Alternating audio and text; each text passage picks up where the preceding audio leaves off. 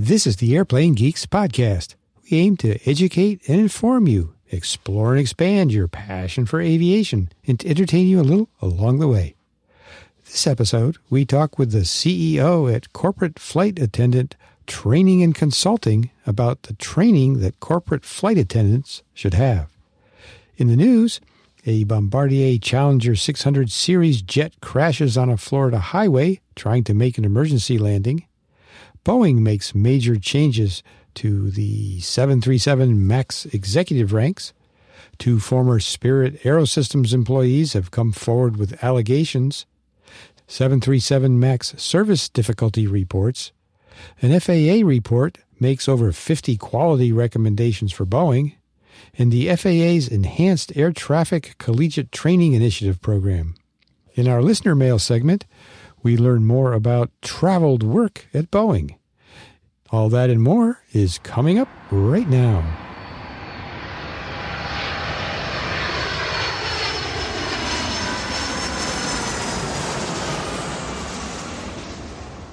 Welcome to the Airplane Geeks podcast. This is episode 788 of the show where we talk aviation. I'm Max Flight, and with me is David Vanderhoof. He's our aviation historian from the American Helicopter Museum. Hello, everyone. Can somebody tell me where February went and January went? Because it's hard to believe that we're now approaching March. I just saying this off front to everybody else who are like me, I'm sick of Boeing stories. And at this point, you should skip ahead to the guest and ignore the rest of the news segment. Oh, it's unavoidable. I know. Well, we'll try. Not too hard, though. And in all fairness, I've been dealing with Boeing stories since I started on this podcast. So I have the ability to say, okay, enough is enough. Wasn't there a movie once called Boeing? Tony Curtis. Ah, yeah. Man, that Micah, you can't put anything past that kid. I know, especially when it comes to movies. Well, you're listening to Rob Mark right there. He's a bizjet pilot, he's a journalist, and he's publisher at jetwine.com. Hey, good evening to everybody, and I am really glad that we're going to have my friend Susan Friedenberg on tonight. After all the work it took for you guys to get me connected, I finally learned how to work this technology. But she's right; she's on top of it. This lady knows how to work. Okay. So anyway, welcome. All right. Also joining us this episode is Max Trescott. He's back with us. He's host of Aviation News Talk podcast. He's a National CFI of the Year, and he's an expert on the Cirrus aircraft. Hey, hello, everybody. I'm coming to you from beautiful downtown Napa, California, where I'm visiting my daughter and grandchild this week. And so everybody's probably familiar with Napa. It's known both for auto parts and for wine. Now, I'm not sure if the auto parts are really come from here, but certainly the wine does. It does. And in fact, you might find it interesting that right now I am sitting in my camper at a vineyard in, where are we? Are we in Maryland? Yeah, we're in Maryland, right alongside the vines right outside the window. Excellent. But anyway, hey, let's introduce our guest. It's, as Rob mentioned. Also with us is our main man, Micah. Hey, it's great to be here. Didn't know if I was invited or not at this point. And I'm just so glad we finally have a guest that knows how to attend to us. Well, sorry, I almost forgot you. I guess in my excitement about moving us along, until my batteries run out. That might pace this show, by the way, is how long the batteries last. Yeah, Mike, and since you made that great joke, Susan can only attend to us in flight. That's true. That's true. That's true. See, she knows. Well, that's Susan. She's our guest, Susan Friedenberg. She's CEO at Corporate Flight Attendant Training and Consulting. Now, her school teaches students the professional role of a corporate flight attendant in business aviation, how to prepare an aircraft, how to honor and adhere to passenger culinary and dietary restrictions, and how flight attendants can market themselves. Now, over the past 25 years, Susan has been committed to continually raising the standards for flight attendants in all aspects of business aviation. She's been active for decades with the NBAA, served on the association's Flight Attendant Committee and the Scholarship Committee. Susan was also chair of the Contract Flight Attendant Group for 2 years. She's written numerous articles about the professional role of the corporate flight attendant and also created a safety presentation called Why You Need a Trained Person in the Back of Your Aircraft. Her company also provides abridged training for flight techs, A&Ps, who act in a dual role aboard a business aviation aircraft as both a mechanic and a flight attendant in the back of the plane. So, Susan, welcome back to the Airplane Geeks podcast. It's been 8 years or so, and I think, well, we're definitely older, and maybe hopefully we're a little bit wiser now. What do you think? I hope so. I know I'm older. I'm not sure about the wiser part, at least on my part. Yeah. The one thing that you don't know about me is that before COVID, I was doing stand-up comedy in Philadelphia and in Atlantic City. No kidding. Yeah, I have all my own material. I'm very funny. But when I do the work, I'm like... Serious. I don't say a word. Yeah. No jokes, nothing.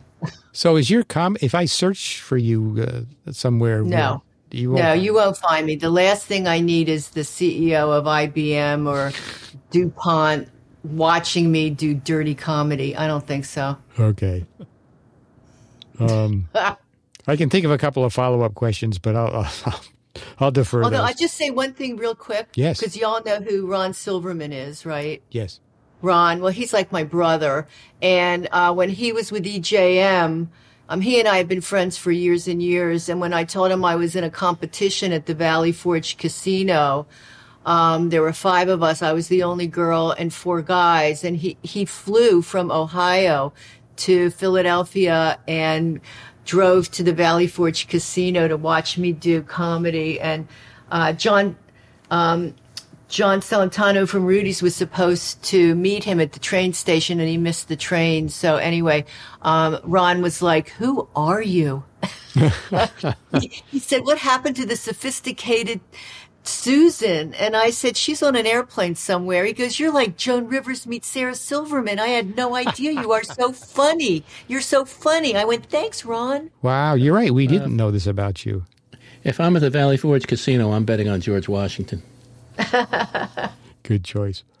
Well, Susan, of course, has dedicated herself to the idea that egress training is critical to ensuring the safety of the passengers and the crew in an emergency.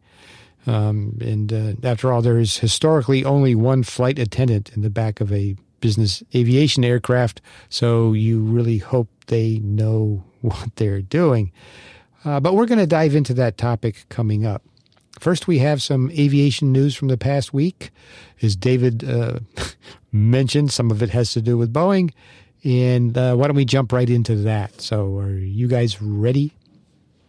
Ready from the West. Mainly ready. Midwest is on. Delaware's on.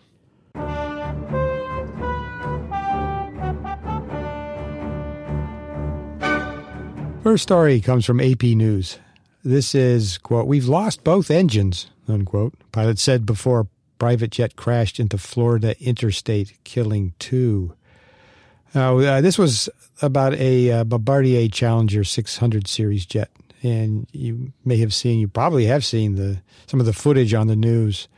The jet was carrying 5 people. They crashed while attempting to make an emergency landing on Interstate 75 near Naples, Florida. And in this case, the pilot and the co-pilot were killed.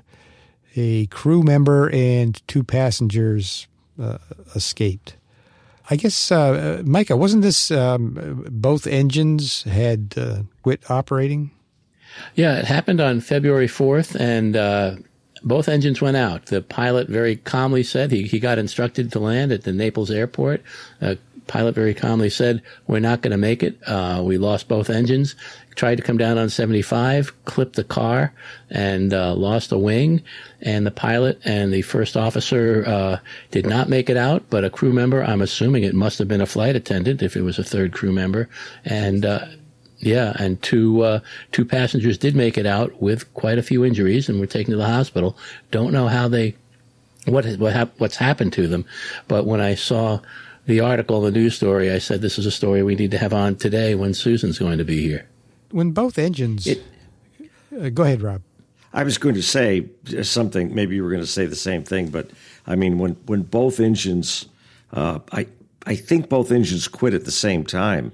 Or I can't remember but that usually indicates a fuel issue, either a loss of fuel pressure to both engines because of some mechanical issue, the pumps or whatever, or running out of gas. And we don't usually see that kind of thing in a business jet. So, but again, there's not a whole lot of things that would cause both engines to die at the same time. The preliminary is not out yet. I don't think it's going to be out for another couple of weeks because this was a pretty serious accident. Could the fuel have been contaminated? Sure, that's certainly possible. There's a warning that was put out a couple of years ago that some FBOs have accidentally used the DEF that they have on site for their fuel trucks to mix in with a diesel that powers the truck, and sometimes they accidentally mix it in with the jet fuel itself. So there have been a couple instances of contamination. One of the things about this crash that was notable was just that the fire was so large that it seems likely that there was still fuel in the aircraft. I would have expected a lot less fire if it had fuel exhaustion. Yeah, good point. Because the footage, the video footage you see shows quite a fireball, quite an explosion there. Susan, do we know anything about who the third crew member was? Yeah, there's a couple things that I would like to speak to regarding this horrific crash. First of all, the flight attendant. I'm not going to say her name or anything, but she reached out to me 2 days after the crash telling me she knows what I've been trying to do. And when the NTSB is done and she can really speak, she wants to get very involved with my mission. But here's the deal. She went to FACS training. She was corporate specific egress emergency trained, okay? And this is my big thing in the industry, but we'll get to that. Putting non-trained people in the back of an airplane, it's just insane. I mean, even Amtrak has their people that work in the back of the trains. They're all trained for emergency evacuation. It's just outrageous. So 19 or less seats. There is no federal air regulation mandating that there be a trained body in the back of the plane.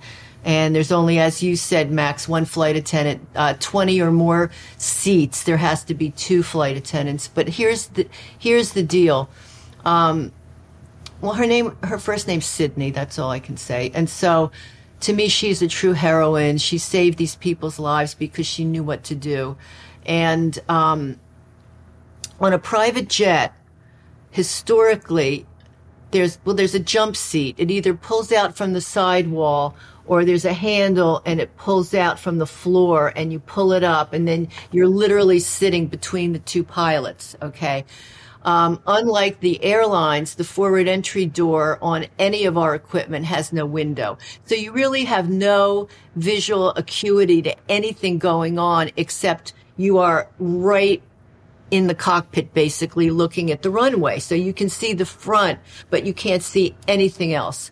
And so on our jets, you can have permission, if the passengers are okay with it, to sit in the cabin, because that's really the safest place for the flight attendant to be in the event of an evacuation, to be in the cabin, sitting facing aft, adjacent to the overwing exits, the 4 if it's a Gulfstream, and exit if it's any other private jet, okay?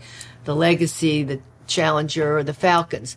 So you can get permission. So there are some CEOs that don't want the person in the cabin because of anonymity, or they're talking, or they just don't want you in the cabin. But I don't know what the ratio is where you can be in the cabin or not, but thank God she was in the cabin, because if she had been up front, she would be dead too.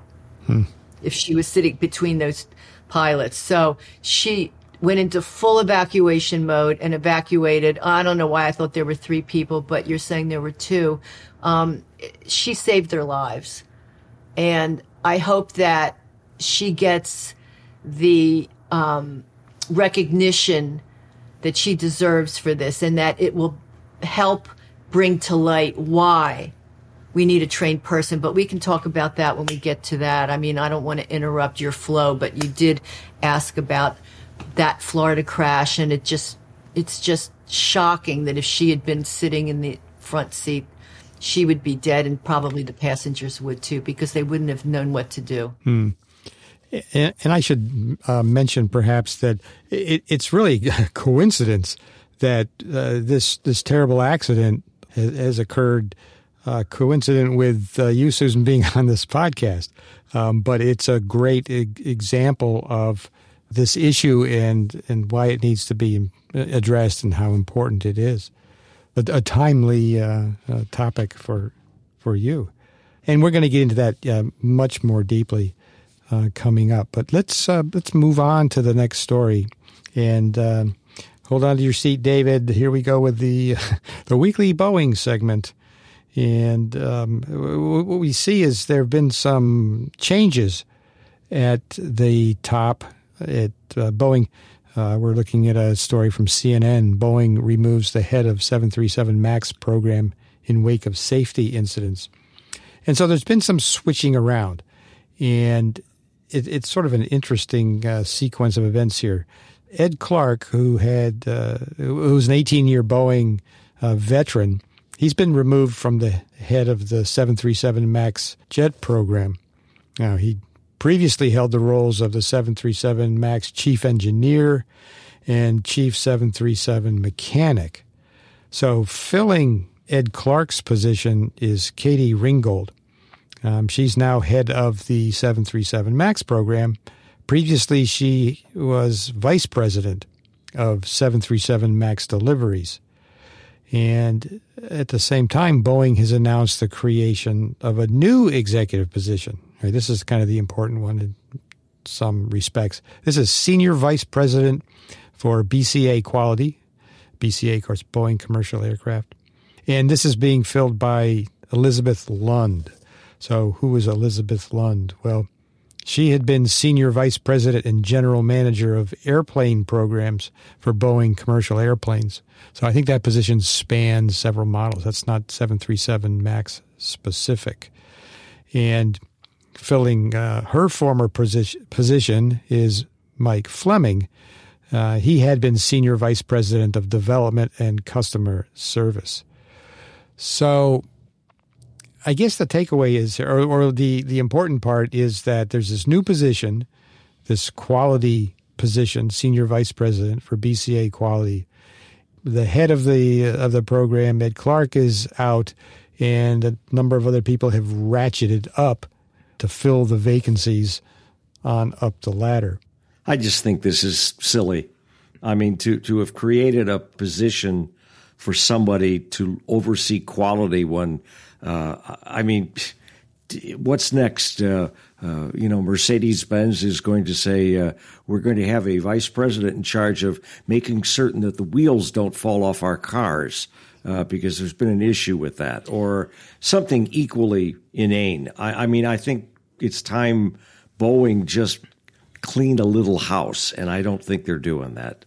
I was going to say something similar to that, Rob, and I wanted your opinions on it, but it just seems like... Would you have said it as well as I did? No, there's no way I could have said it as well as you could. It would be impossible. Go ahead.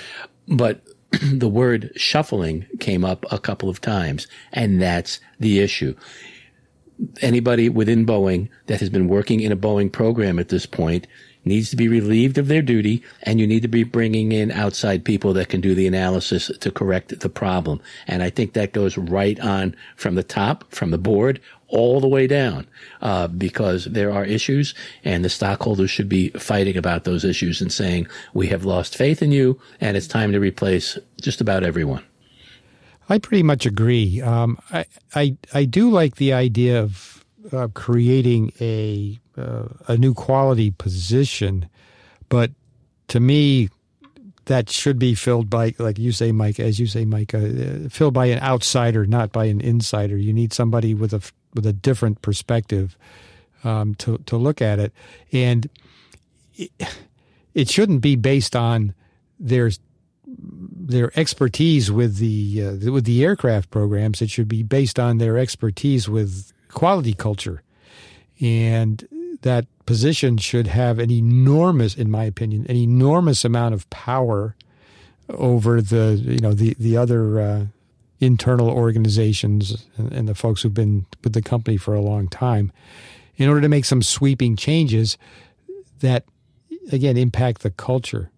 But I don't get that feeling when I look at this and look at the shuffling that's going on. So I'm a little disappointed, I have to say. A little? I'm a lot. I'm sorry. Go ahead. Now, one of the things that I remember from my favorite college instructor when I was a graduate student, and I remember his name, it was Gil Crowell. He was a Southern gentleman, said you can't designate a responsibility without designating authority. Mm-hmm. And they need to have somebody to come in there that is both responsible and has overriding authority to do whatever is necessary to fix the problem. And that's not what Boeing wants to do. They don't want to fix the problem if it's going to really irritate the shareholders, or although, as we're going to see in a little bit, the shareholders in some places are pretty upset anyway. Now, there's some other news with respect to all this in Spirit Aerosystems. An item in the Seattle Times. This is with Boeing in hot seat. Claims against supplier Spirit Aerosystems take shape. And we see now that we have two former Spirit Aerosystems employees coming forward with allegations. And, Mike, these are pretty serious allegations. Again, it's saying what we've all assumed all along, is that everybody at Spirit and everybody at Boeing knew that there were issues, and nobody was doing anything about it to correct it. And then that's basically, we could go into the specific details, but there's really no need to, because that's what's happening. Yeah, these two former employees. The first one, who has been speaking for a period of time, was a quality inspector at their Wichita plant, Spirit Aerosystems Wichita plant, and he was fired in 2022 for allegedly failing to conduct inspections that were his responsibility. And according to the company, as a result of that, some defective tail fin fittings were shipped to Boeing. But he says that his firing was actually retaliation for repeatedly calling out manufacturing errors. So he's got that background. And what's new is now we have a second, also former employee who worked alongside the first whistleblower, and he's basically corroborated the allegations. This is building. I think it's going to continue to build, and we'll see lots of charges and lots of claims made, allegations made. As this moves forward, people are going to try to protect themselves. Others are going to try to expose things that need perhaps exposing. I think it was it last episode, I think, or maybe the one before, we had an item from something called The Lever, and we have another one now. This is airlines filed 1,800 reports warning regulators about Boeing's 737 MAX. And this is about something called service difficulty reports. 1,800 service difficulty reports concerning the 737 MAX were filed by operators. This is over the last 3 years. But what's especially interesting, that of those 1,800 service difficulty reports, 1,230 of them came from Alaska Airlines. And again, these are over 737 MAX specific. And also, over that same time period, those same 3 years, Alaska Airlines also filed some of those reports concerning its Airbus A321 aircraft to the number of 25 reports. So 1,230 737 MAX reports and 25 A21 reports. Now, granted, they had a much bigger fleet of 737 MAXs than they did A321s at the time. They were getting rid of the A321s. Nonetheless, this is a large number, but what the article doesn't say is how many reports have been filed on other aircraft. So we don't know if these kinds of reports are something that happen regularly or if this is specific to the 737 MAX. But with everything that's been going on with the 737 MAX, it sounds like it's specific to it and significant. Now, these service difficulty reports, these are required under Part 121, where certificate holders have to file these reports for the occurrence or detection of certain failures or malfunctions or defects. And the FAR spells out pretty specifically what must be reported. We'll put a link in the show notes to this Part 121 paragraph. It's kind of interesting in terms of what's included. Certain fires have to be reported, certain types of fires or engine shutdowns. Damage caused by engine exhaust systems requires a service difficulty reports. Also, components that cause toxic or noxious fumes in the cabin, fuel system leakages, brake issues, structure repairs, other failures or malfunctions that occurs if they endanger or may endanger the safe operation of an aircraft. The ones listed in this article on the 737 MAX include fuel leaks on potentially hundreds of planes that were caused by misapplied sealant, malfunctioning stabilizer motors, debris found in fuel tanks, engine stalls during takeoff, and malfunctioning anti-ice systems. Doesn't sound too good to me. Yeah, it is really concerning.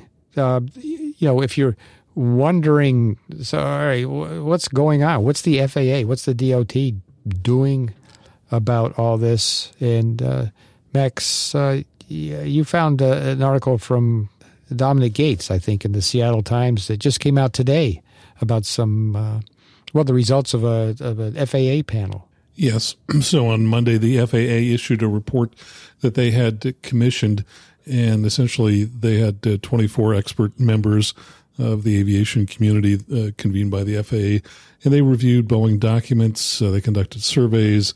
They interviewed employees across multiple locations. And essentially the report heavily criticizes Boeing's safety culture, highlighting what they say is a significant gap between senior management and frontline employees regarding safety oversight. They made over 50 recommendations, and essentially they were emphasizing a disconnect between the messaging from the executives and the beliefs at lower levels in the organization. And so they talked in particular about, some improvements have been made by Boeing since 2020, but there are ongoing concerns regarding retaliation against whistleblowers. And apparently the Boeing's white-collar union echoed some of those sentiments and emphasized a fear of career repercussions for people who report safety issues. So the report urges Boeing to adopt the recommendations and put together a comprehensive safety plan within the next 6 months to address the recommendations. Yeah, I haven't. This just came out today as we record this, I guess. And I'm going to dig into the report a little bit. We have a link to the report, the actual report, and we'll put that in the show notes. But I'm curious to see how far the report goes. I guess it was produced by an independent group of aviation experts. In other words, is that correct? It wasn't just like an FAA group of people? Yes. Yes, so the FAA appointed these outside experts to take a look at this. All right, good. All right, David, that's probably enough Boeing news for this week. I'm sure we'll be back next week with more. But in the meantime, Rob, as well as one of our great listeners, Tom, came to us with an item from the FAA. FAA moves to accelerate air traffic controller hiring by enhancing college training program. Rob, what do we see going on here? Actually, what this should probably be titled at is that they have restarted the program, because FAA had a program like this where a number of community colleges would run classes to train people to become air traffic controllers. And essentially, the classes at the community college level were such that when the students graduated, they could skip going to the FAA Academy down in Oklahoma City and go right to a particular tower or en route center or wherever they might need them. And then maybe 6 years ago, the FAA suddenly saw the light and realized that its hiring practices were not diverse enough. And in the middle of trying to fix that problem, they killed this a community college initiative, and so they deprived themselves of a rich source of new people that had already proven they had the acumen to understand the topics that would go on. They would still need to get through the training at a tower or a radar room or whatever, but this gave them a little boost up, and then FAA decided, no, we're not going to do that anymore. And they left a lot of people hanging that were just recently graduated or already enrolled in these programs. And somebody, thank God, at FAA said, maybe that wasn't such a great idea. Let's see, we're short of people, and these people could help. Maybe we should reinstate that program. And apparently somebody at 800 Independence Avenue said, yeah, I think that's a good idea. So this is the result. And so we hope that we will see some increased, what do they call it when they're trying to put bodies? Throughput or something, I think, when you're trying to push a specific number of people through a pipeline. And again, but they still need to get through the training, which for air traffic, it's not easy. It can take years to train somebody to become a controller on their own. So, but again, they're trying to fix the problem. But we'll see what happens. You know, I looked around and I found the FAA list of approved schools for this type of training, and I counted, and I could have counted wrong, but I counted 31 of them, 31 schools that are approved to provide this training. Which there's a good distribution of locations where folks can receive this kind of training, or I guess maybe it's more accurate to say, Rob, that where they can get a degree, I guess an aviation degree, but that it includes this kind of training. Maybe that's a better way to say it. Yes, that is a better way to say it. And again, I'm just glad that it's back on the program, because again, they're short of bodies. It's much like the pilot. We lost Max. Well, I hope he's still recording. But it's like the pilot industry. We are short of people because many of the old folk, people way older than me, of course, are retiring. And there's not enough people to fill the hole. So we'll see how this goes. Well, do you think that they made the retirement age 65, right? Oh, no. Controllers, actually. That's no, a good pilots. question. Pilots. But it still is 65. They wanted to raise it again to 67, and that didn't pass. But what's interesting is that for controllers are required to retire at age 56, and it's always been that way. But as somebody that I was interviewing for a story told me the other day, we were talking about the pilot side. He said, "So where's the research? Where's the research that shows that pilots were useless at age 60? Or at 65, or at 60. There's nothing. These are arbitrary politically driven, numbers. And again, I don't know if that is absolutely true, but that's at least what I'm hearing. And Max, I'm glad to see you're back. I did Can drop I just out. tell you something real quick that my father always said? Yes, Susan. My dad had a small plane. He was a pilot. He had a Cherokee Archer, and he and my mom flew all over the place with it. But Daddy always said, in life, you want an old lawyer that can really argue. You want a young doctor who knows all the new advances in medicine.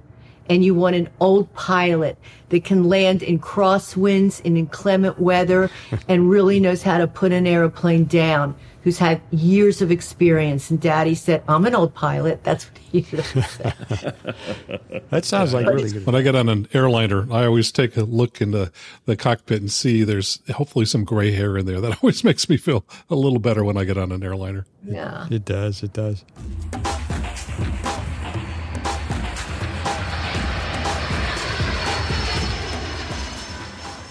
Well, again, we're speaking with Susan Friedenberg. And Susan, again, it's great to have you back on the show. It's been a long time. This issue of the training of flight attendants, or even the existence of a real flight attendant in a business jet, has been around for a long time, hasn't it? I mean, this is an issue that's something that you've been working towards for quite a while. 30-some years. Why is it taking so long? Because nobody will listen. The FAA doesn't care about Part 91 and 135. The NBAA doesn't care.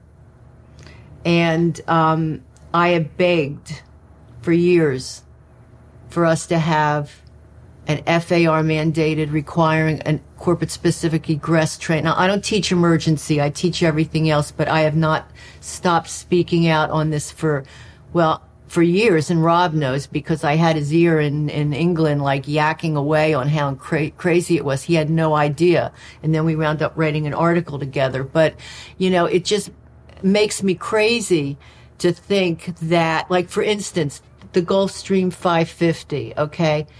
10 or more passengers, you must have a corporate specific egress trained person. It can be a pilot that's not flying. It could be a flight tech, but they have to go through FACS or flight safety. And those are the only two really recognized vendors in this country for emergency.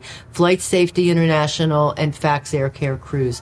That's it. And anybody else is kind of looked, well, anyway, those are the two best.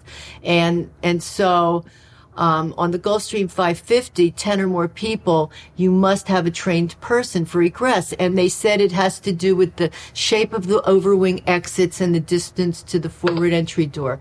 Well, I don't get this. Why are 10 people's lives more valuable than 9 people or 6 people? And, I have been yelling about this for years and nobody will listen. I mean, I'm always speaking out and bugging everybody and begging FAA people on LinkedIn to please call me so that we can try to get something done. And everybody just ignores the topic. I mean, those passengers would be dead. And, the thing is that when people get on a private jet and they see a well-coiffed female or male, they're assuming because of their commercial airline travel, they're assuming that person in the back is trained to save their lives.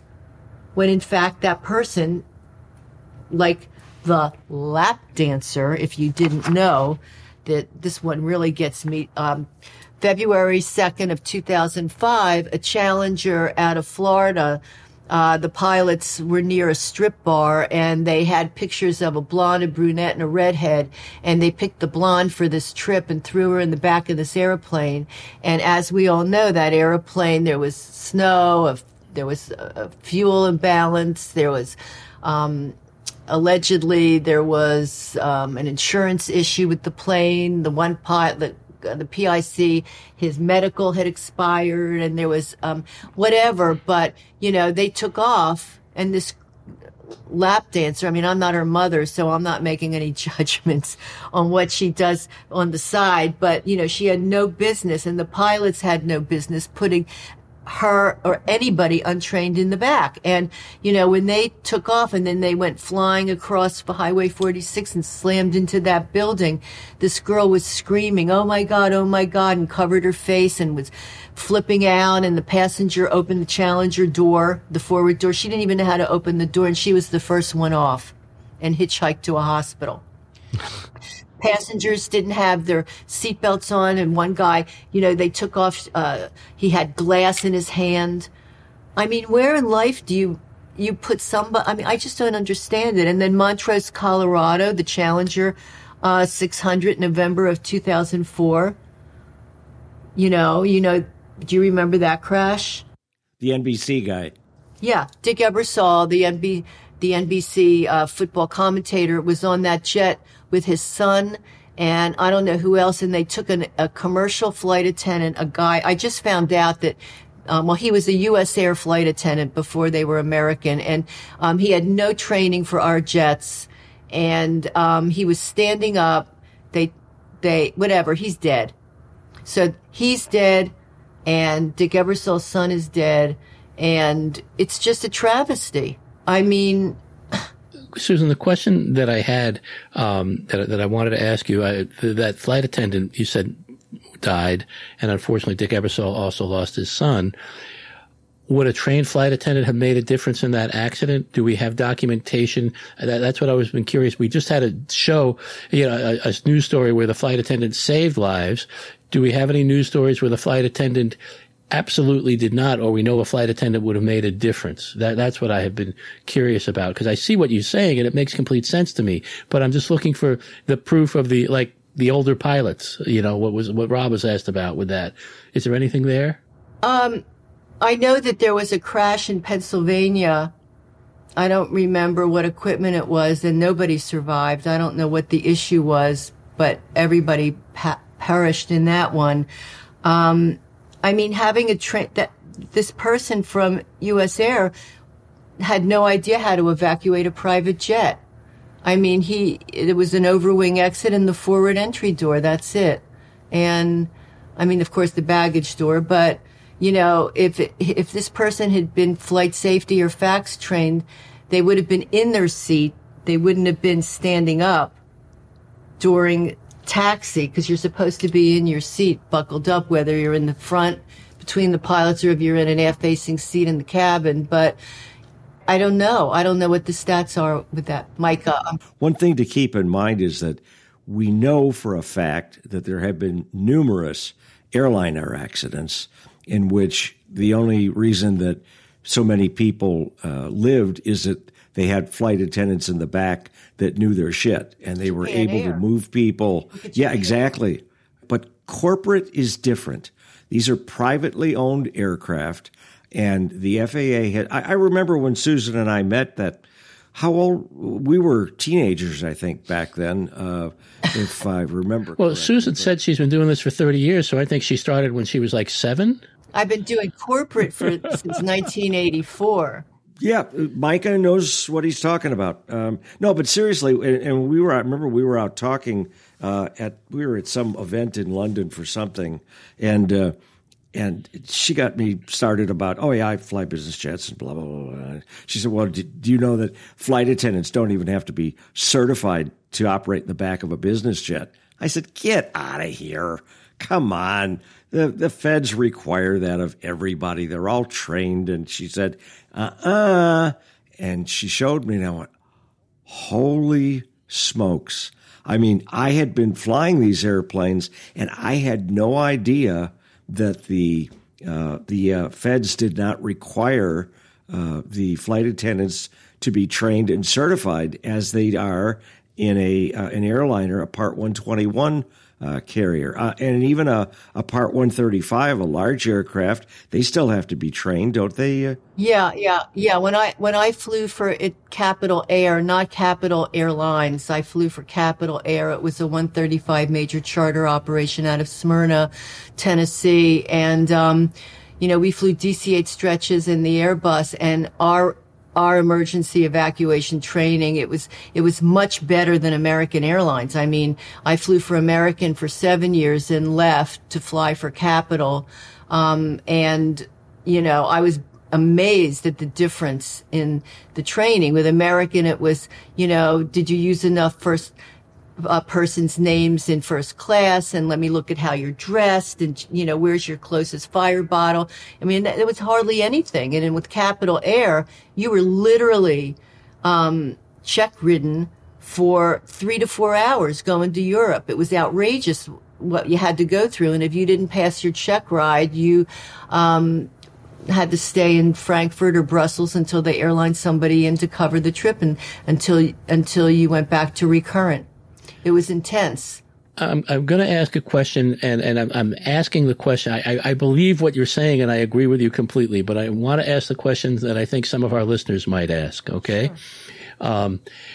In Part 121, Part 135, the rules with the FAA are in place because we're protecting the public. When we're talking about more private aircraft, isn't it the individuals, the owners, their responsibility to make a decision as what they want to have, as opposed to be told by the FAA or by the government that you must have this? Well, that's true. And there are some operations that absolutely will not fly without an egress trained person. And then there's some operations where they don't want a person in the back of the plane, maybe for anonymity, or, it's a flying office at 46,000 feet and they're conducting business, or it could be a CEO's wife does not want a female in the back of the plane with her husband, or there's so many weird reasons why they might not want you, but a lot of it is money driven, which really makes me crazy because I think I was mentioning this to Max the other day, is that initial emergency evacuation training is about $4,000, okay, and then recurrent training every year is about $3,000. You have to go to recurrent every year. Now, there are some operations that just, they don't want to pay for that, and they don't want to give you a salary. They don't want to pay a full-time salary, benefits. We don't wear uniforms. We just wear stunning suits. And at least I wear stunning suits. And, it's they don't want to. And my argument with that is the APU is running. The passengers are 3 hours late. What did that cost? Okay. And then, I just don't get it. Contract flight attendants, a lot of companies will only hire contract flight attendants to give them a daily rate because they don't want to pay a full-time salary. But, I just do not understand it. We are an industry that mitigates risk, except when it comes to the cabin. So thank God for this young lady that saved those 2 people's lives. And, I think that CEOs need to get on the airplane and say, are you trained? Because if she or he looks like a flight attendant, the assumption is they're trained to save my life just like the airlines. Unless the passengers were expecting a lap dancer. Yeah. I can't tell you how crazy that makes me. And so I don't get it. And we don't even use the word, you can't say that you're certified in this industry. They'll say, oh, well, I went to flight safety or FACS training, so I'm certified. No, you're not certified because we're not required. Only 121 people are certified. So, I mean, I cannot die without knowing that I got an FAR mandated. And when I do my trainings, even though I don't teach emergency, I tell my students, you're my legacy. I fall in love with all my students, and I'm there for them 24/7. I mean, I had a phone call yesterday from a student that had an issue and wanted me to collaborate with what a solution would be. I don't just take their money and disappear. I'm there to support them because if they look good, they'll get called back. I don't mean physically, if they look good because of the mission. But, I just don't understand it. And I had this woman come and speak at one of our flight attendant conferences. She was the flight attendant in Carrollton, Georgia for, I think it was the Delta Connection that crashed in Carrollton, on a turbo, I think it was a turboprop. I'm not sure what the equipment was. It was years ago. Robin Feck is her name, and she came and spoke, and she saved the 2 pilots' lives. She had somebody break the window and pull him out of the cockpit, and she saved about 25 people's lives. She was the sole flight attendant. And if she hadn't been on the plane, everybody would have died. And so I had her come speak, hoping that that would make a difference. I also had Doreen Welsh come and speak, who was the back-end flight attendant on the Hudson crash, and what that was like for her. And, you know, the one thing that I'm really worried about is I don't want this young lady that saved those lives to have survivor guilt. And when we texted, and I said to her, you cannot have survivor guilt. You're a heroine. You saved, I thought it was 3 people, but you saved 2 people's lives. Do not have guilt. Do not have guilt. So I'm hooking her up with Doreen from the Hudson crash so that they can talk to the same language. I mean, I've evacuated 3 planes, but a DC-8 stretch and 2 Gulfstreams. But, you know, what the DC-8 stretch, it was pretty intense, but, you know, the Gulfstreams, it was no big deal. But, you know, if there hadn't been anybody in the back, it could have been a big deal. But, you know, I just can't rest until I get this handled. So if there's anybody out there from the FAA, please, we need to educate our CEOs and the aviation managers. Here's another scenario. You just ordered $6,000 in catering. They wanted a 5-course hot meal. There's 7 people, $6,000, and they're 3 hours late. So now you've lost money with the APU running. And then they say, well, we were late because we stopped for dinner on the way. I can't tell you how many times I've had that happen. And then I've given the food to shelters. I put it in all on ice, and I'll drive it to a shelter. And that's all the same prices or similar to what it would cost to train one person for a year. But you know, I think sometimes that this is as what we used to see in automobiles, where people say, hey, it's my life. If I don't want to wear a seatbelt, I don't need the government jumping down my throat telling me I should have a shoulder harness and I'm a private citizen. I demand my rights. Well, now we laugh at that kind of thing. Not the rights, but the fact that everybody wears a seatbelt and thousands of lives have been saved. But in a private, I forgot who mentioned it before, but in a private enterprise or a machine operated by a private company, well, yeah, you know, if the CEO doesn't want a flight attendant trained and he doesn't get out of the back, I guess that's the way it goes. But it's when they take people with them that do not understand that the person sitting there facing them that looks like a flight attendant isn't going to be able to do squat for them if that airplane, goes off the end of the runway and they can't open the door. Then people are yelling, how could this possibly have happened?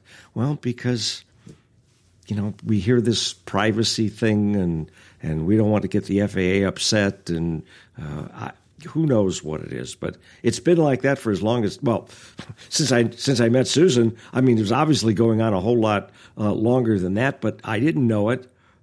Well, why is there a defibrillator? Sorry, Max, but you know, 90% of the aircraft have defibrillators. Okay, why is there a defibrillator on the plane if nobody knows how to use it? The pilots are not allowed out of their seats except to go to the bathroom or to stretch their legs or use the bathroom or an aircraft emergency. It's 91.123 or something like that in the FAR. Sounds like a radio station. But, you know, the bottom line is that, you know, why is there a defibrillator? I can answer that question if you want it answered. Sure. Defibrillator is self-explanatory. You open it up, it shows you exactly where to attach the tags, and it tells you exactly what to do and when to give a shock. Yeah, if you're by yourself, Mika, you're the only passenger, and you go into defibrillation. Oh, if I'm by myself, yeah, I need somebody else to do it for me. Yeah. And the vestibule door is shut, and then at 10,000 feet, the co-pilot comes back to open the door, and the passenger is dead on arrival, or the passenger starts choking, or... You know, I mean, if it's a wife and a husband and one of them goes into defibrillation, the other one's going to be so panicked, they're not going to know what to do. They're going to be they're going to be freaking out. My husband's having a heart attack. They've never seen a defibrillator. So I don't know. Susan, I'm curious. You mentioned 3 evacuations. You've personally evacuated 3 aircraft. Wow. That sounds like incredibly bad luck, or there are a lot more evacuations going on than I would have guessed. Tell us about one of those that was particularly, complicated or dramatic or. Well, the 2 Gulfstream ones were not a really big deal. We were at like 6,000 feet, and my pilot said, "Susan, come forward." I was sitting in the back, and I went immediately. I knew he didn't want coffee. I went running up front, and he said, "Do you smell smoke back there?" I said, "Absolutely not." And I said, "I'll be right back." And he said, "It's coming from the baggage." And I said, "Okay, so, we're trained to take the back of our hand and put it on the lav door." It was cold. And then I opened the door, and I didn't smell anything. And then I put my hand on the baggage door, nothing. I opened the baggage door, white electrical smoke. I immediately slammed the door, shut off all cabin power immediately. Now, the lap dancer wouldn't know to do that, okay? And I went running up front, and I said, electrical fire. And he said, we were now at like 2,000 feet, and they had declared an emergency. And all I told the passengers was, "There's a little issue. Just stay in your seats. Don't get up." I didn't have time to brief them or really do anything. I said, we're fine. But when we land, I'm going to get you off the plane really fast. And, and I did. And then they got off, and the trucks came, and there was an electrical fire in the baggage compartment. I didn't have time to really brief them. I said, "Just tighten your seatbelts and don't get up till I tell you to." The other one was a DC-8 stretch with Capital Air, and I was a back-end flight attendant with my friend Virginia, and we were taxiing, and they had overfueled the starboard outboard engine, and it caught on fire. And we're taxiing, and I was sitting in the back jump seat facing aft, and I didn't smell anything, but I heard people screaming, and all of a sudden I turn around, and I see people opening the overwing exit on the left side, removing. The cockpit didn't even know it. And the tower said to Capital Air, "You've got passengers on your wing." Oh my gosh. And then, he stopped, and, we did a full-blown evacuation, and it was just unbelievable. Everything that they say about people with the carry-on bags, and I'm 5'2.5" and weigh 113 pounds, and Virginia is a big girl, and we had bigger than me, and we had the aft lav doors open, and I'm at the exit, right, and I'm grabbing their bags, throwing them to Virginia, and then kneeing them in the back and pushing them down and getting them down the chute. And I thought, I can't, and when you're trained, just like Sydney did on the Challenger, you don't think about, oh my God, you just do what you do, because I've been through emergency training every year my whole life, except the last couple of years I haven't gone because I'm not flying right now. But so I need to go back to recurrent if I decide to go back to being a corporate flight attendant and not do my trainings. But you just kind of go into emergency evacuation mode. We had no injuries. Everything was fine. But it's unbelievable. People want to take their stuff. And I have to tell you, the Japan Airlines, they don't do briefings. We do briefings on private jets. They're not like the airlines with the whole pointing and all this. You develop your own sense of style for briefing. On a private jet, but on that Japan Air, their briefing was a visual. It was on the air shows and on the screens. I have it. I can send it to you all to see it. It is the most unbelievable briefing. I've never seen anything like this in my life. Plus, the Japanese culture is to pay attention and comply, and so. That was a flawless evacuation, and that airplane was on fire, too. Now, Capital Air used to do a lot of military-type flights. Did you have, were these able-bodied young folks that were able to dash out on the wing quickly? Did that help? Well, this wasn't a military flight. Those were the CAM flights, or the military flights. I started with American towards the end of the Vietnam War. I didn't with Capital, and they did all those flights. the MAC flights. They did all of those flights to Vietnam, but I wasn't there when they did those. But can I just tell you, I don't know if I don't care. I have no filter, so. Oh, this will be good. You know what it is? When people say, I've reached a certain age where I've just lost my filter. You haven't lost your filter. You just don't care anymore. So just say it. Yeah. I don't. So when I flew for American towards the end of the war, I was against the war, but never against the veterans. And my father was a major World War II hero. I love the veterans. I'm very involved in veterans affairs, and I always loved the veterans. It had nothing to do with them. They were stuck in a way having to go. But when we would pick them up with the drill sergeant or whoever and then take them, this was American, and take them to California to go to basic training. And they were how old, like 18, 19 years old? So I used to go up to first class and steal minis. And then I would come back and put them in coffee paper cups. And I would give them to these young guys. And I got busted so many times by the drill sergeant or whatever who would say, you're not allowed to do that. And I would say, you know what, sir? You might be in charge of them, but I'm here on this airplane. And if they're old enough to go to war and fight, they're old enough for me to give them a cocktail, okay? And my father used to go, you tell him, Susan. But that's how I felt, I'm a veteran's daughter. I love our veterans. And, but Capital Air did do all the MAC trips and all the, the military things. I wasn't there then. One thing that I've been thinking about here, I'm wondering if there are other stakeholders in this, because we don't seem to be making any progress on this issue with the FAA. Are there other stakeholders in this that have some power that could affect some changes?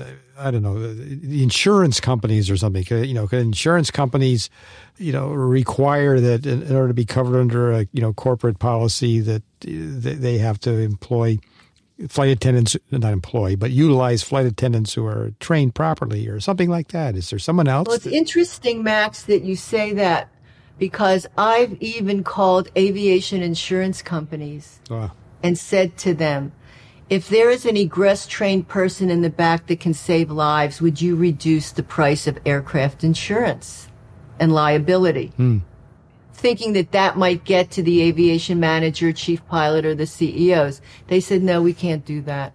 And I would like to think that the head of flight safety, everybody knows I haven't stopped talking about this for years. And, I would think that the head of FACS training and the head of flight safety would want to get involved in this. It would behoove them because they'll make a lot more money training people. But I just don't understand it. And I told Rob this, and I did a podcast a few weeks ago, and I'll share this quick story. I was at a major NBAA convention.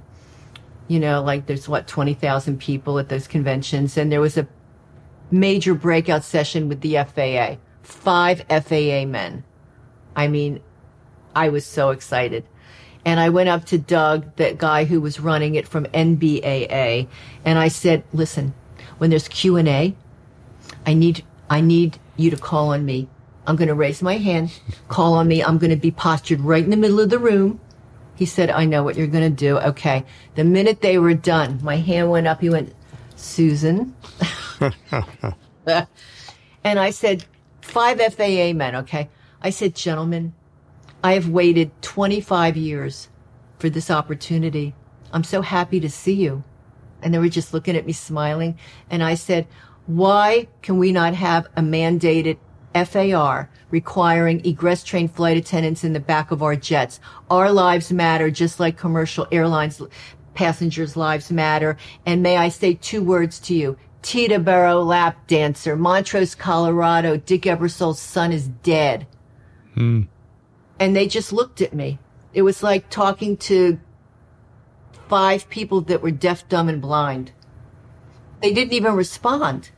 And I said, excuse me, can you answer me, please?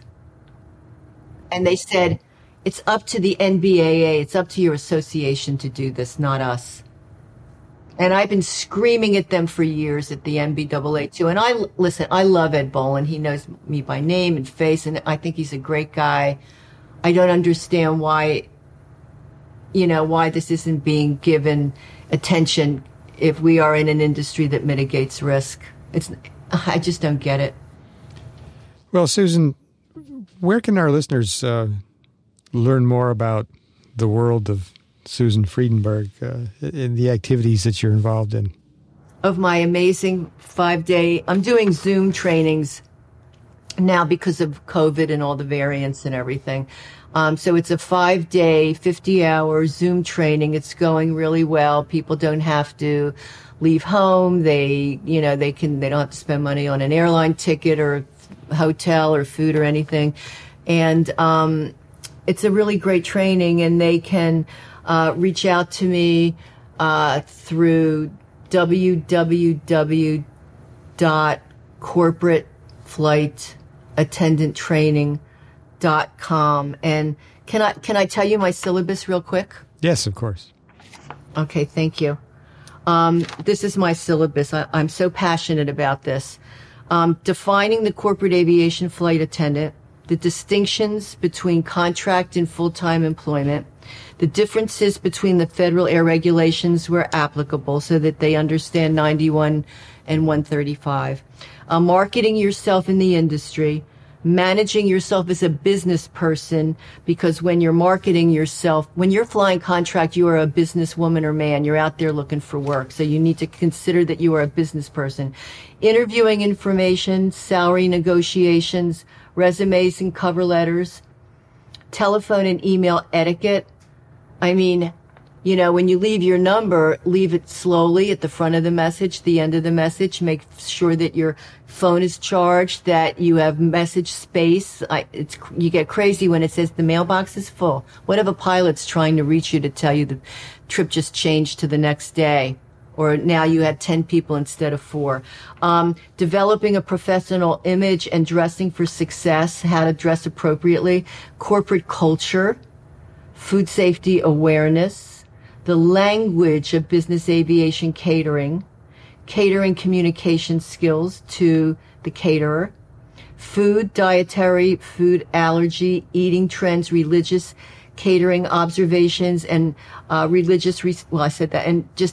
dietary restrictions, allergies like that. Catering, food presentation, and packaging, because every aircraft's galley is different. Oven sizes are different. Microwave sizes are different. Trip prep from assignment to the trip's completion. I teach them what to do from the minute they're called to take a trip until that aircraft lands. In sequence of in-flight service duties and aircraft responsibilities. Remain overnight responsibilities, cleaning the plane, cleaning it, grooming it, restocking it, CRM, crew resource management, not just with the pilots, but with the flight department. And I teach them international trip planning to remote places in the world, how to get an aircraft ready to be in the middle of Africa for 2 weeks, ordering enough catering on dry ice and coolers in the back of the plane like that. Intense augmented crew change application. If you're switching crews going from Philadelphia to Anchorage, you get off, another girl gets on, and then, I'm in China for 2 weeks. Well, not now, I wouldn't be there, but you know what I'm saying? Just, how to switch off. International customs, safety and cultural awareness, and crew fatigue management. How to take care of yourself on the road. It takes the body 12 to 24 hours per time zone to recover from a trip. And the older you are, the harder it is to get normal again. And it's an intense training. And I'm teaching them overflight permits, advance notice requirements, runway incursions, weight-bearing capabilities, LAV serve. I'm teaching them pilot stuff. So I've had pilots say to me, when I see your name on a resume, I know I have a good flight attendant. This sounds like a significantly different job than being a commercial flight attendant. Totally. Which would you prefer doing, commercial or private, and why? Well, I don't want to be on an airline with 300 people in these times with COVID and the variants and people aggravated. They don't have any leg space and delays. And you read it all the time. They're punching flight attendants, beating them up. I mean, it's just outrageous, and it's not the way it was when I flew. I mean, I watched that flight attendant movie yesterday, from the beginning of time with flight attendants when you had to be a nurse and you couldn't be married and they would weigh you and, just measure you and all of this. Yeah, I mean, they don't do that anymore, of course. But, I love the detail of being on a $60 million jet and the culinary and making sure the passengers, when I do an aircraft to a point, if somebody bought a brand new airplane and they'll call me and I'll come out and measure every drawer, and I have a 7-page passenger profile form from the toothpaste they like, if they like ice in their beverages, I mean, every food allergy, if they want floss, I mean, just everything. I mean, there's just everything is in there. If they have pets, what kind of pets, what do you need for your pets, your grandchildren, where do you want me to berth the airplane for you? I mean, it's a very intense 7-page profile. So I love the detail to what we do. I'm a very detail-oriented person. And there's nothing nicer than getting off an airplane and having a passenger give you a hug and say, thank you. We just came from my mother's funeral and we've been so upset and you made this trip really nice for us. Thank you. What you're describing really sounds like the kind of hospitality that you would find if you were at a 3-star restaurant or something like that. Kind of, yeah.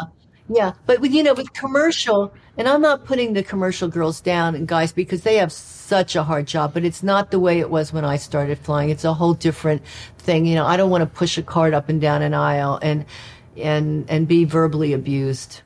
And what Susan was referring to was last Tuesday night on the PBS network, The American Experience. There was the episode called Come Fly With Me. They wanted to see the world and ended up changing it. And we'll have the links to that in the show notes. I just added it. Cool. Oh, it was really interesting. However, one thing I've just got to say this one thing because I was just talking to a flight attendant friend of mine at Southwest today, and we were having an intense discussion on LinkedIn with a United pilot, and they were talking about being paid. And the one thing about pilots is that we would get paid a guarantee every month. I mean, whether we flew or not, we got paid for probably 75 hours. And so if the airplane was late getting out or what, because you got paid anyway. Flight attendants on the commercial side, on the airline side, do not get that. So they don't get paid until they start moving that airplane. That's right. That I just cannot believe, along with this issue of not having a trained flight attendant in the back of a corporate aircraft. I can never understand how somebody like Sarah Nelson, we've had on the show, I love her. a really energetic lady who gets things done, and even their union has never been able to get that passed so that flight attendants can get paid something when they're sitting on the ground like the pilots. I grant you. It's just not fair. I mean, as you say, Rob, they don't get, they show up, they sign in an hour or 2 hours before departure, and then they get on the plane. There's a 4-hour delay. They didn't offload the passengers, and they're not paid until that plane pushes off the gate. That's not fair, and they get a very low hourly rate. We are paid a daily rate. If our contract daily rates are anywhere between $600 and $900 a day, plus all your expenses. And that means if you're sitting in Hawaii for a week, you're still getting that daily rate. And full-time salaries are anywhere, depending on where you are in the country, full-time salaries are anywhere between 70 and I have a friend making 130,000. And his plane is 91 and 135, so he's flying the owners and he's also doing charter, plus lots of benefits. But it just hurts my heart that commercial flight attendants are not being paid what they deserve. All right, Susan, tell us one more time, the website. www.corporateflightattendanttraining.com. Or they can call my office, 215-625-4811. And that's here in Philadelphia. Very good. Very good. All right. Susan, I want to thank you. I hope it's not 8 more years until we have you on the show again. And I also hope that the next time you come on that we'll have some significant progress to talk about, hopefully. We could be celebratory. We could be celebrating. But anybody out there who has an in with the FAA, please, let's get an FAR. Does anybody have an in with the FAA? I don't know. Thanks for doing this, Susan. And if you're listening, NBAA, let's mitigate risk. Ed Bolin, I love you. Let's get moving on this. Thank you, Susan.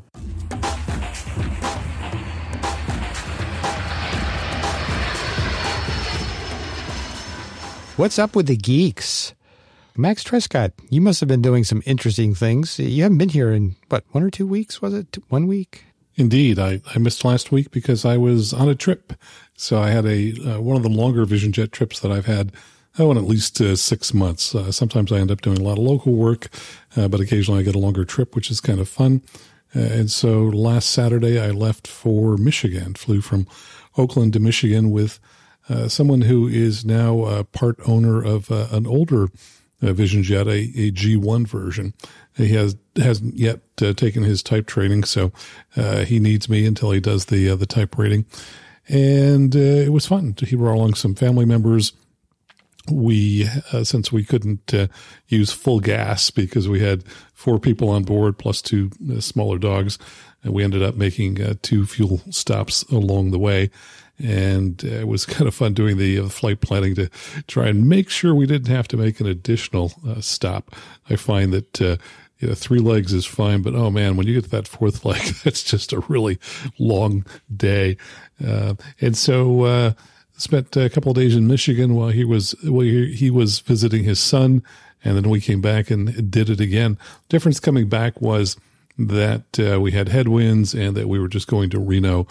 Since I dropped him off there, and then I flew the jet myself the following morning from there back to Oakland. So fun trip, about 16 hours in the jet total on the trip. And anybody who wants to hear all the details of all the flight planning and all the various little issues that cropped up can tune into Aviation News Talk. Just check out episode 316, which I released a couple of days ago, and you'll hear all about that trip. Big question is, Max, did you get any Detroit pizza while you were in Michigan?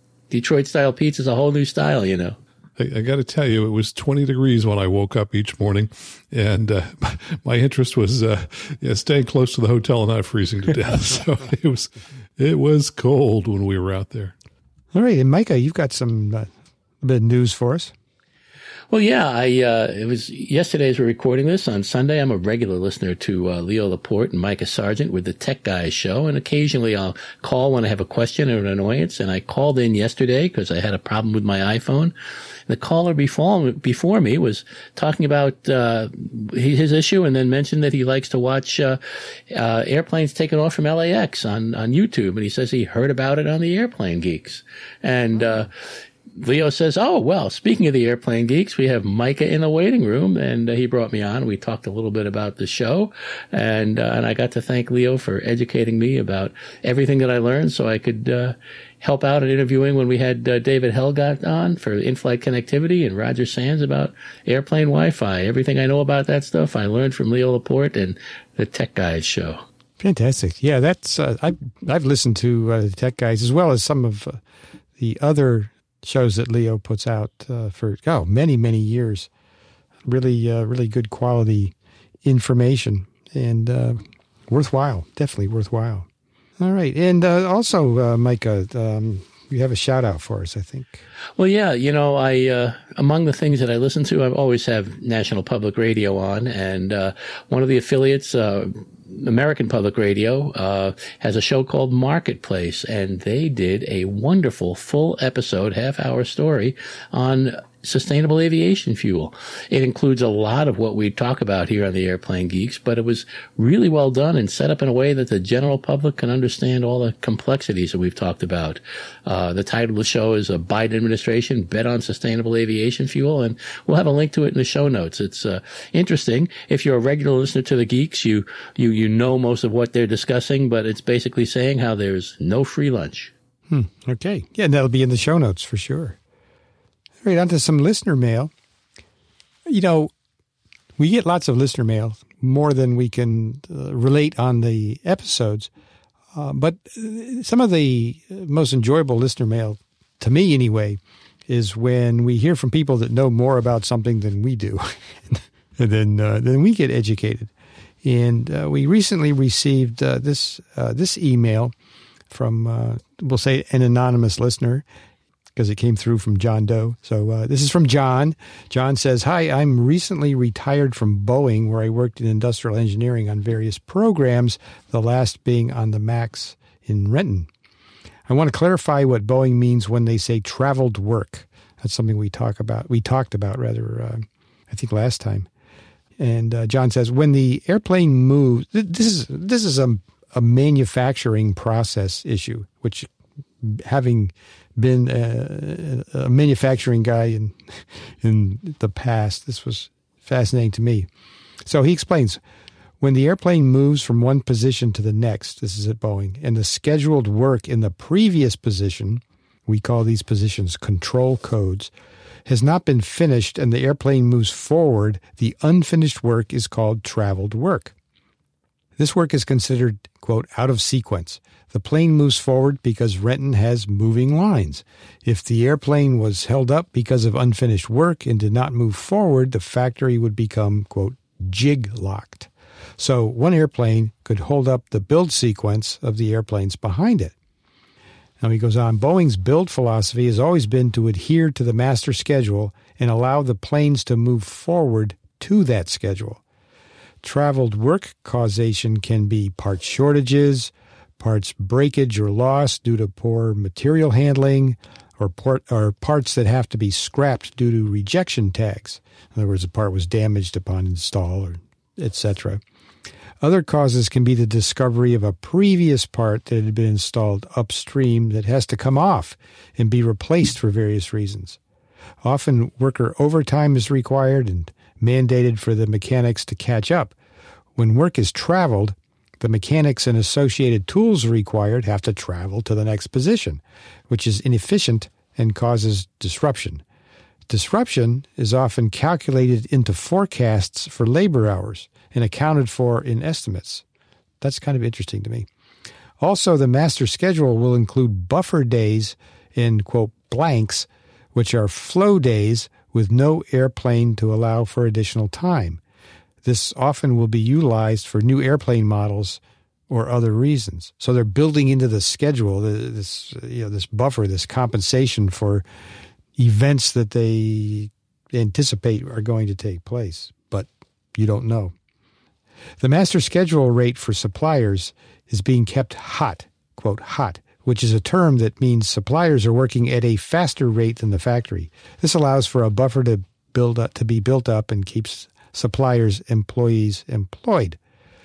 Travel work from one supplier can occur when it is known ahead of time. An upstream supplier notifies Boeing that work will have to be finished at the downstream factory for various reasons.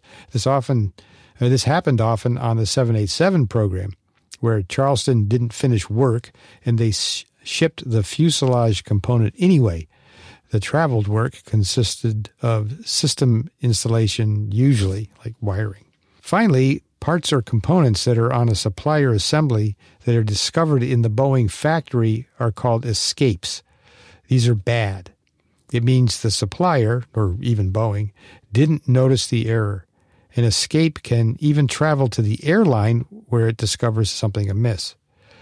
The door plug issue started with an escape when Boeing noticed rivets on the door frame needed fixing, and the missing 4 door bolts was an escape from Boeing.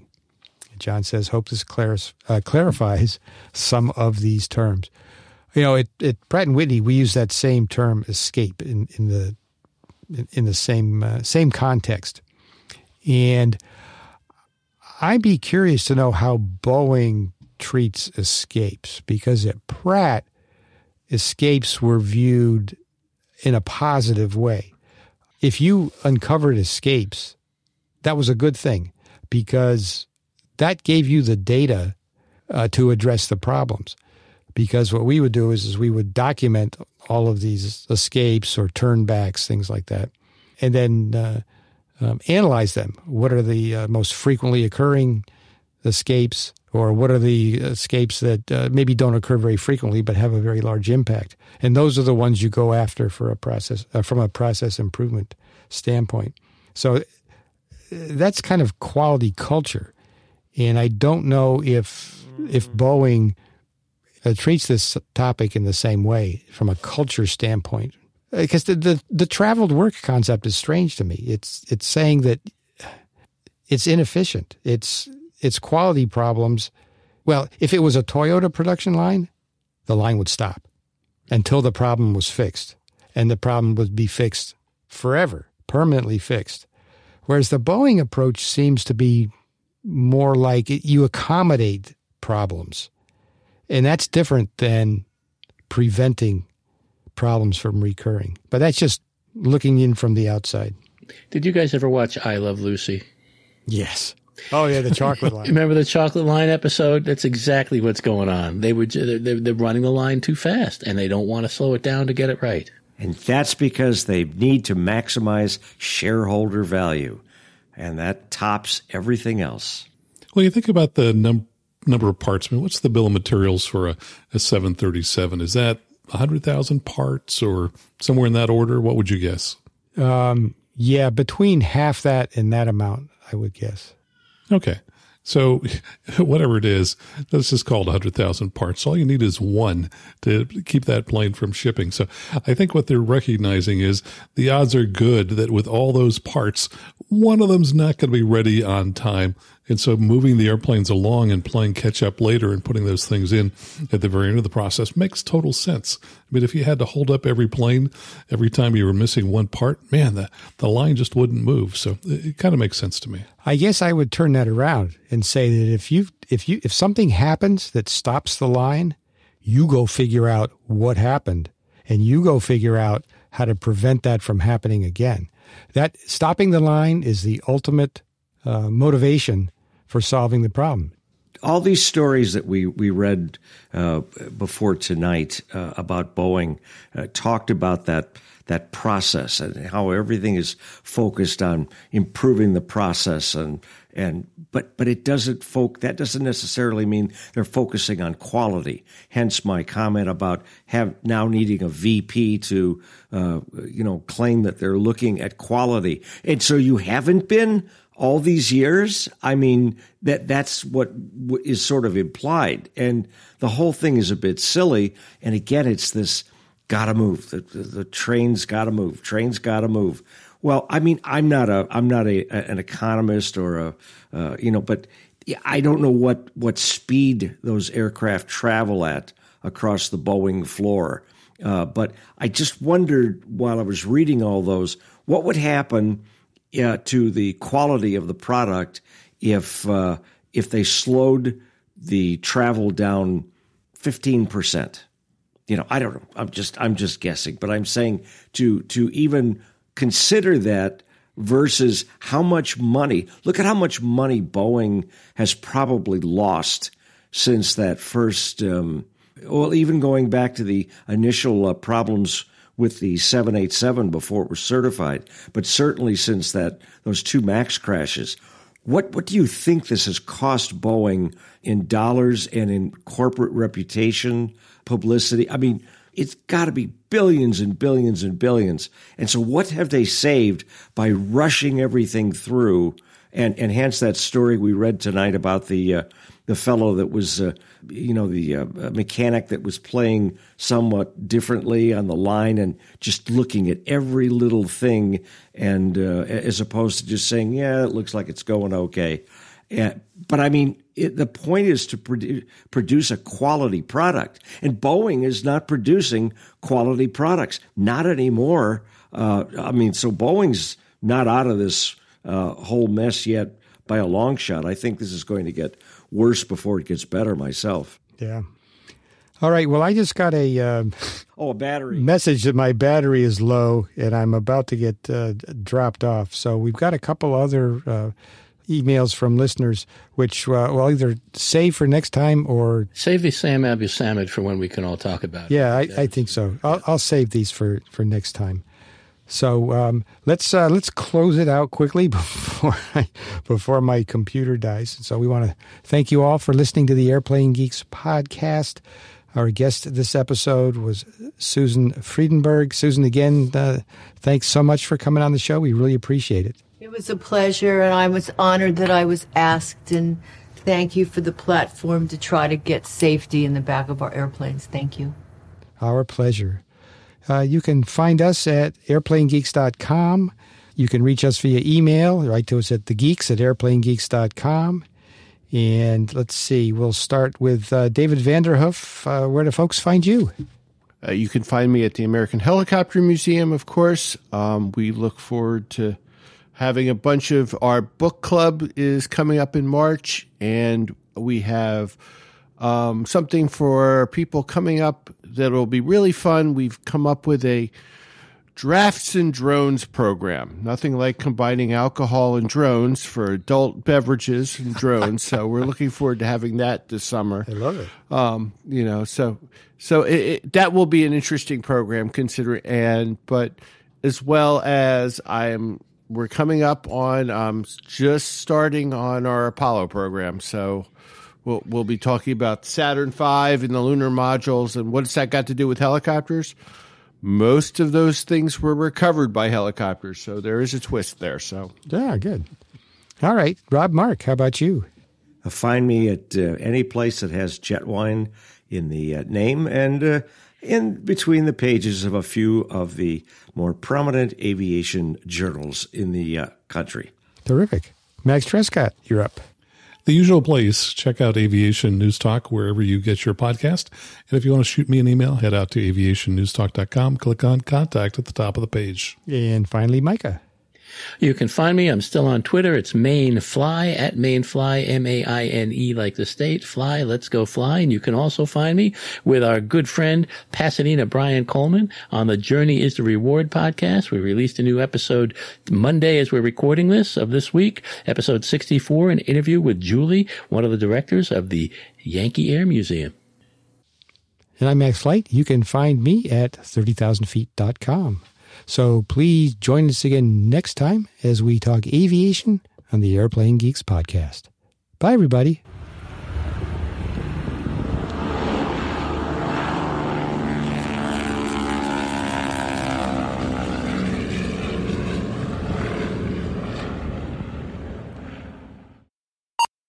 And we lost Max. I think he's frozen. He lost his battery. He can probably close it out from there.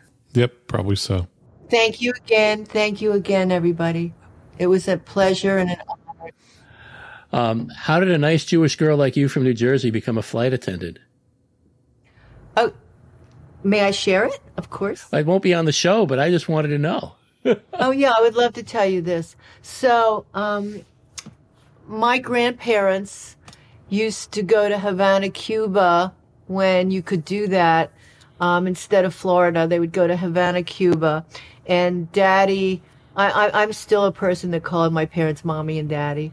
And I lost my mother a year ago, February 4th. She died in my arms. I've been a real mess. And Daddy died in 2016. 2018. He was 96. I just have to tell you, my daddy, I'm going to send it to you, Rob, and to Max, and then I'd like all of you. Have you served? Have you guys all been in the service? I have not. Yeah, I have. My daddy was a major World War II hero. My father was a medic on Omaha Beach. My father left the war. He was gone 4.5 years. He left with 2 Purple Hearts, 2 Silver Stars, 2 bronze medals, honored by the French government, On D-Day, June 6, 2016, I was comped through a Veterans Association, a citation that took us to New Orleans for Daddy to be honored at the World War II Museum for his heroism. And they're building a 3,500-pound monument of my dad to honor all World War II veterans in both campaigns in Atlantic City, where we're from.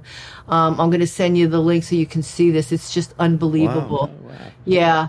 Yeah, my father was amazing. My father was amazing, and my mother was just outrageous, and I was blessed to be their daughter. So many people complain about their parents. I am honored to have been Bernie and Phyllis's daughter.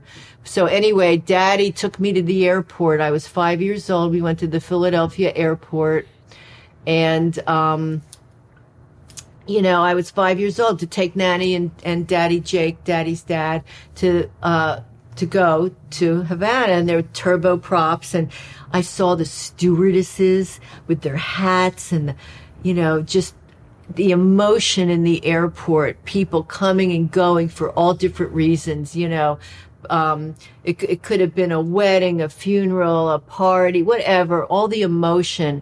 And the pilots with their stupid hats. I still don't know why they wear those stupid hats, but anyway. Good question. Ugh, please. I asked this one pilot one time, I was airlining myself to go teach a training in California, and there was this Delta pilot. I said, why do you wear a hat? Don't you think it's enough with the hats? Because my wife respects me when I wear my hat. I said, oh, do you wear it in bed at night? Because I have I'm always finding humor and stuff. But anyway, I was so taken by the airport and the emotion. I said, Daddy, I want to be a stewardess. And I used to lay on the grass in front of our house and watch the planes, from NAFEC, because we're from Atlantic City, and I was like, I said, I want to be a stewardess, Daddy. He goes, honey, you can be anything you want in life. I support you.